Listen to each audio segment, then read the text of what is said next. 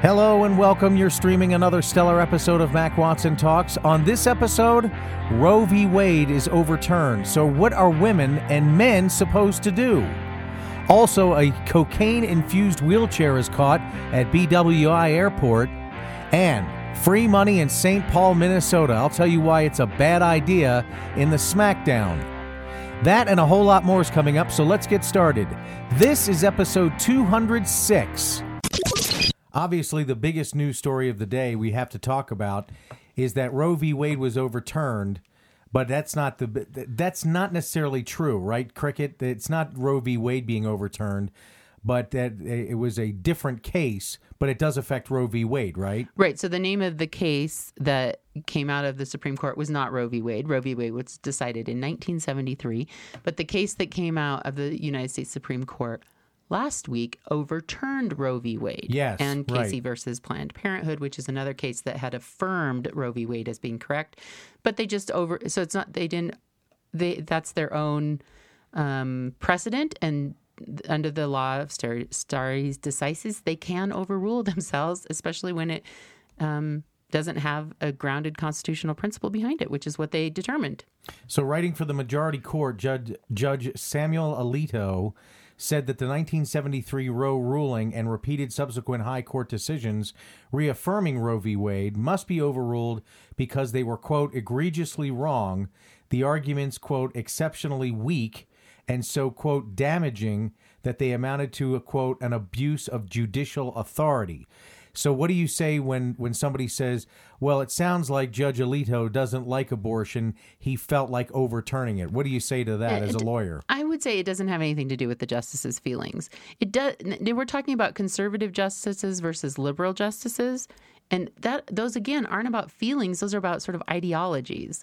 And so as conservative justices, conservative justices have looked at, and remember, we've had a very liberal court for a long time. So it's been, any case coming before them would not even be accepted by the court, let alone overrule Roe v. Wade, because when you have a liberal court, they weren't interested in overruling case law that they found very convenient for that sort of social policy or their ideologies. But it's not having anything to do with their feelings. It has to do with that legally in their ideology, whether you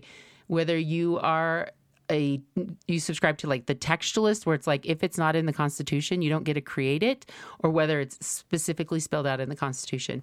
And with the right to abortion, obviously, that is not in the Constitution. And in 1973, when the court said that women had the right to get an abortion, they said it fell under the right to privacy, which maybe is in the Ninth Amendment, probably is better suited to the Third and Fourth Amendment. But wherever that right to privacy is, that's where they said it fell within that. I would agree that the Constitution does grant us a right to privacy in so many situations, but a right to privacy in the case of having an abortion or not having an abortion would be that you have a right to make the decision to have one or not have one and not have it published or not have it sent to your employer.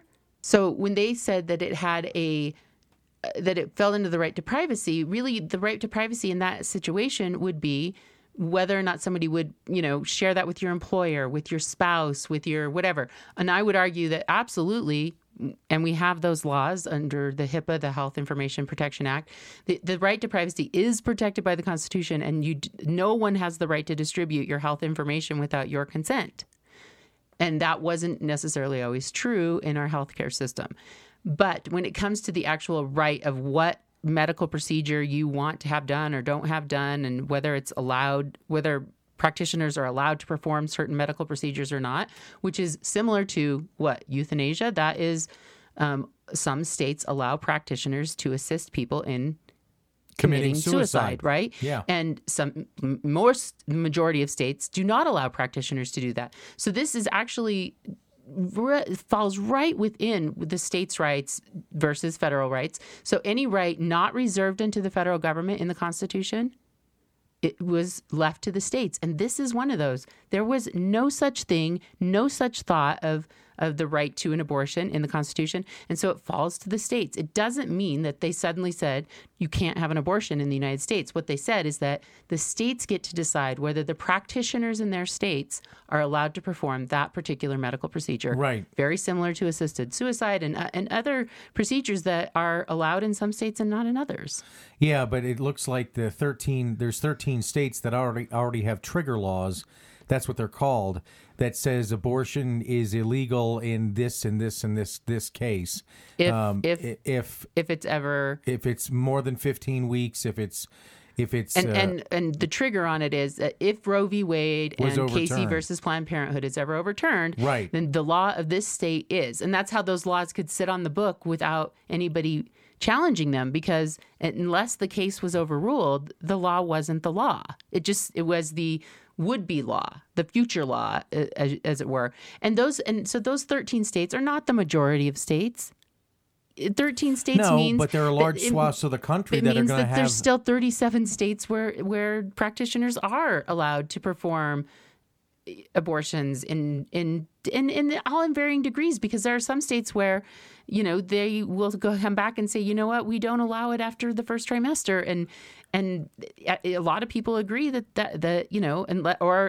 it's allowed after the first trimester for medical reasons, not for just a decision to terminate a pregnancy. So that when you find out that the child has some kind of birth defect, especially those that are congenital defects, this baby won't live more than 3 hours outside the womb, those kind of defects, that you can decide, I don't want to carry this child to term, and that those can be ended. So there's a lot of places where things are still going to be allowed. And I understand that people are very now in Texas, people have to travel out of state. And I think... Well, in Arizona, they might have to travel out of state, too. Right. And so I think, yes, that may be true. But on the other hand, that there's always...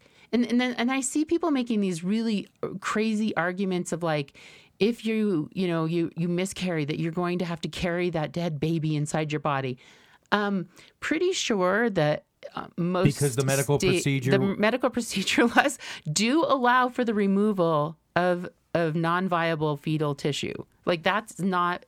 Don't give me those kind of arguments and say that's somehow going to make somebody carry around dead tissue inside. That is not true. That is not true. But we're talking about terminating a viable pregnancy. Right. And yes, in some states, you won't be allowed to do that anymore. But on the other hand, that is the right of the state, because that right is not a federal constitutional right. So really, women have enjoyed a right since 1973 that the feds got involved in that they had no right to be involved in. The feds had no right to be involved in telling states what kind of procedures their medical practitioners could perform. That's not a part of the Constitution. So some people are saying that this goes all the way back to the Civil War, that it's states' rights versus federal rights, that this is the largest or the biggest controversial issue since slavery. Because, again, what is a state right versus what is a federal right? Right, exactly. Right. So you agree with that this is pretty big? I agree. But, with the abolition of slavery, there was a constitutional amendment. Yeah, right. And this may require that if it's important, a constitutional amendment. And constitutional amendments don't happen overnight.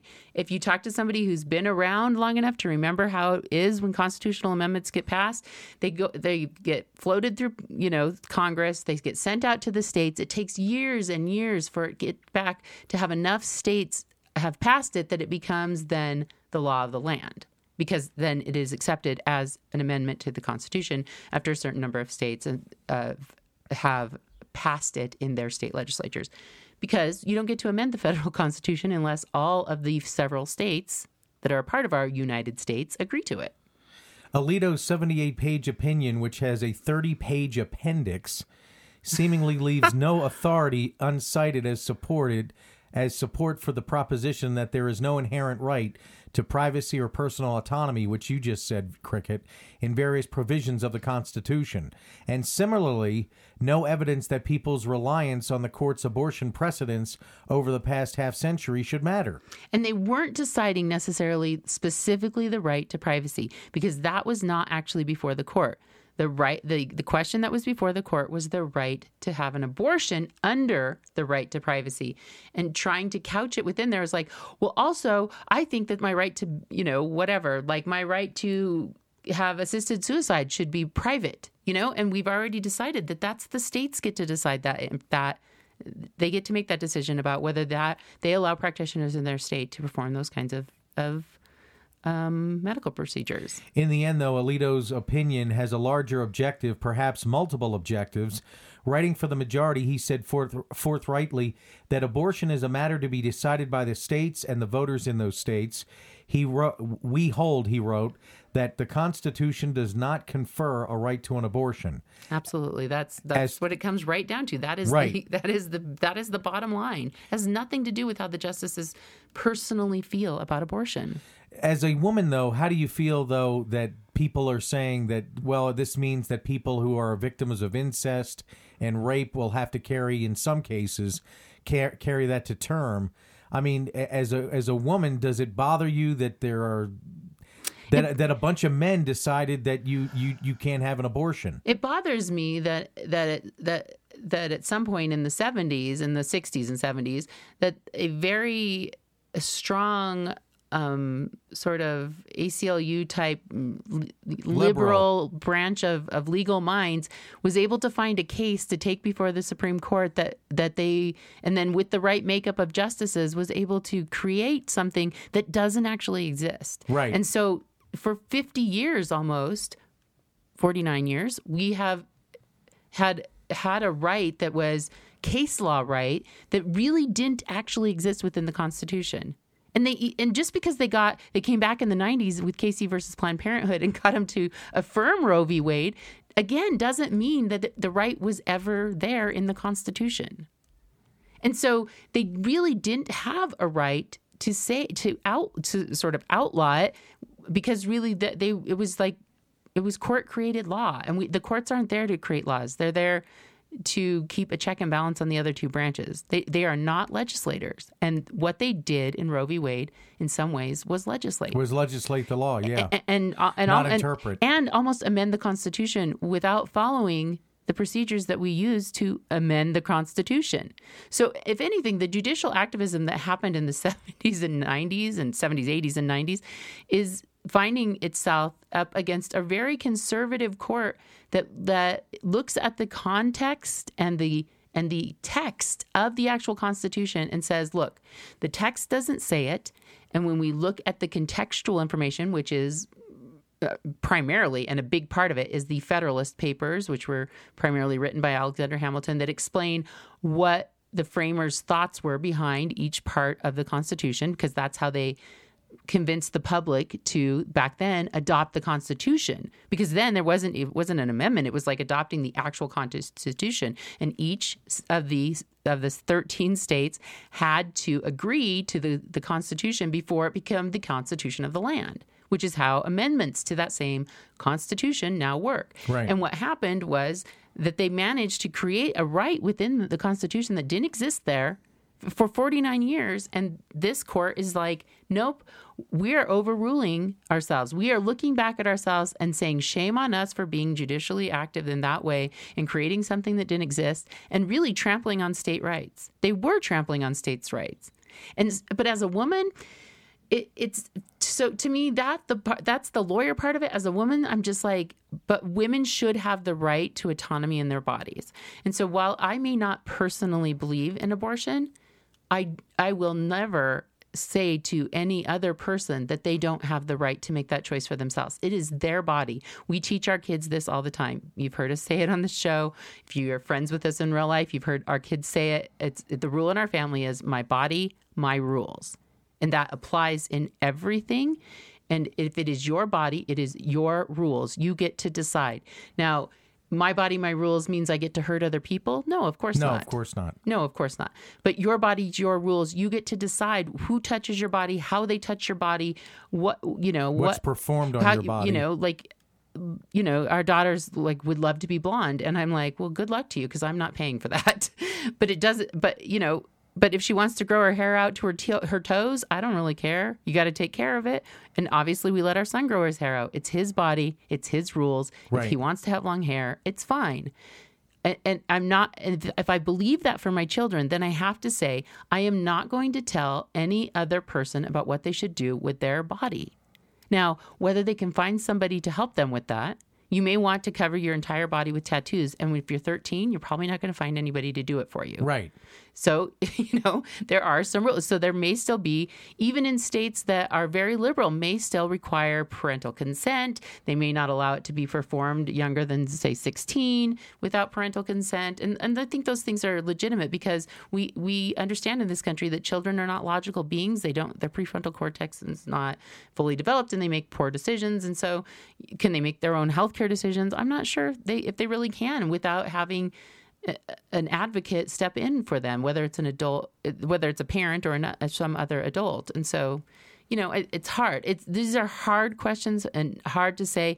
But for me personally, while I don't believe in abortion, I would never, ever say to anyone that they don't have the right to do what they need to do for their body. Right. Because the fact is there's a lot of, people have been quoting Bible verses, a lot of Old Testament Bible verses that say that God killed all these unborn babies. I'm telling you, in the Old Testament, God did a lot of things. God did a lot of things. He was not kind. Right, he was not kind. He was a very vengeful God. He Yes. was an unhappy God. And so I'm not going to go back and try to rely on the Bible. The Bible says this and the Bible says that because, the Bible also is where we come up with my body, my rules. You don't get to, you need to turn the other cheek, and it's not that people get to beat you up, but you don't get to attack other people either. And I feel like that's really what people are doing right now. They're attacking other people and saying they shouldn't be able to do this. And I think that the place where all of this will change is in the ballot box, in the voting booth. And if it really is as polarizing as it appears to be, it's dominated the news cycle for 2 weeks now, then. And it's unfortunate it's in a midterm because there's a lot of people coming up in midterms that are going to find themselves out of a job based Right. on where they stand on this issue. Yeah. And I think that's where it needs to happen. And I think we have a younger generation that is getting more and more mobilized towards voting. There's less apathy in younger generations. And so it will happen. It just won't happen overnight. I think we're going to find that a lot of those states are going to find that there's actually a majority of voters in their state that don't want those laws, and they're going to vote for legislators that will overturn those laws. Let's make it focused about Arizona, though. Arizona's Attorney General has weighed in on what the law of the land is when it comes to abortion in the Grand Canyon state. Attorney General Mark Brnovich said in a tweet that the law was passed more than 120 years ago that bans abortion is back in effect, and it won't be repealed when SB 1164 was set to go into effect in about 3 months. State legislature passed SB 1164 in March and was signed by Governor Doug Ducey and would have banned abortions after 15 weeks unless the mother's health was at risk. Brnovich said he'll be asking a judge to ditch the injunction, which was put in place following the 1973 decision of Roe v. Wade. When the U.S. Supreme Court overruled Roe v. Wade last week, it let states decide on abortion laws. Senate Republicans had originally said the territorial area law was in effect that bans abortion except when the mother's life is at risk. And that may be that Arizona's law stood. So a lot of times when you look up a law in a statute book, it will say very clearly in the first footnote, this law was overruled by this case. And a lot of times legislatures go in and they have a cleanup bill that looks at case law statutes that have been overruled by case law, and they'll clean them up. They'll delete them out of their statute books. But some states let those laws stand even though they've been overruled by case law, and they don't clean up their statutes. I don't know whether it's good one way or the other. I mean, It means that there's also still laws on the book in some places where, like, if you can't ride a donkey on Sunday and, just stupid stuff like that. Can't walk your alligator on the left side of the sidewalk. Right. And so, it's maybe not the best housekeeping in terms of like legislative housekeeping and keeping your statute books sort of clean and I mean clean as in like orderly, like everything in there is actually good law and not law that's been overturned by case law. So, but the fact is that the legislature came back and passed this law. And even if they premised it on the fact that Roe was good law at the time, I think that it happened more recently and it probably will take effect. And it's going to take another cycle or two of the legislature to either overturn the new law about the 15 weeks, except for when the mother's health is in danger, or maybe not. Maybe Arizona will decide that that's where their line is. That's where their line in the sand is. That's where they stand. Right. That's right. That's just some of the news this week. Thanks, Cricket. Thank you, Mac. Are you a patron on Patreon? Are you getting a bonus episode of Mac Watson Talks every week?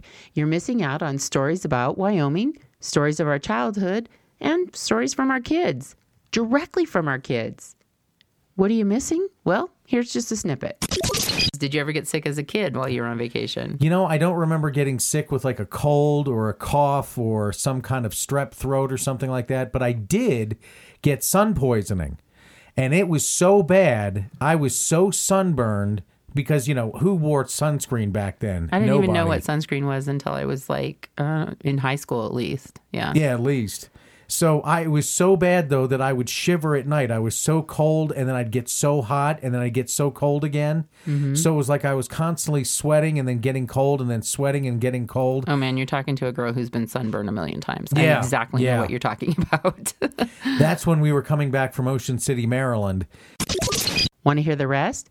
Go to patreon.com/Mac Watson Talks today. For as little as $5 a month, you can get a bonus episode of Mac Watson Talks every week. And if you're really thrifty, you can pay $5 and listen to 60 bonus episodes of Mac Watson Talks and then cancel your account. I'm just saying you could do that, but I know you're going to want to stay because the episodes are so great that you'll want a new one every week. So go to patreon.com/Mac Watson Talks. That's patreon.com. Time for the Smackdown, and this time I'm smacking down St. Paul, Minnesota. They're expanding its guaranteed basic income experiment, giving monthly checks to more families while making deposits into some of their children's college savings account. Now, here's how the program works. With the City Council support, Mayor Melvin Carter launched the People's Prosperity Guaranteed Income Pilot in November of 2020, spending $300,000 in federal coronavirus relief grants and $1.2 million from donors. That provided $500 a month for 18 months to 150 low-income families with no strings attached. So Carter announced Wednesday that the next phase, which he's calling the College Bound Boost, will send money to two groups. 333 families will get $1,000 added to each of their children's College Bound St. Paul savings account. 333 additional families will get the same $1,000 for college, plus 2 full years of monthly $500 checks. Now, the city will compare the outcomes for these families against a third control group of 333 families enrolled in College Bound St. Paul without the boost or the monthly checks. Is that fair? No. You can't give away free money with no strings attached. There's got to be something. There's got to be some incentive. And what happens when the money runs out? Then you've got to rely on taxpayer money. So again, this is just a disaster waiting to happen. The city created the college savings program 2.5 years ago in hopes of growing the share of city residents who go on to college while also improving young families' financial and general well-being. Well, it's an experiment that needs to end. And that is the Smackdown. It's that time. Time for the last word. A New Jersey man was found with nearly $1 million worth of cocaine hidden in his electric wheelchair at Baltimore-Washington International Thurgood Marshall Airport in Maryland. U.S. Customs and Border Protection officer agents said they stopped Gabriel Ruiz of New Jersey on June 20th, coming in from the Dominican Republic with 13 bricks of cocaine hidden within his chair. Customs at an airport in Charlotte, North Carolina discovered 23 pounds of cocaine in a wheelchair last month. That suspect was also coming in from the Dominican Republic. So I wonder why people are going to the Dominican Republic and coming back with super fast, supercharged wheelchairs. Well, now we know. Until next time.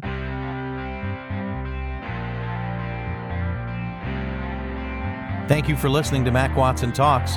This episode is copyrighted and may not be reproduced in whole or part without express written permission. Connect with us on Twitter, Facebook, or Patreon, and leave us a review on iTunes or wherever you get your podcasts. If you like what you hear, share us with your friends. We love new listeners.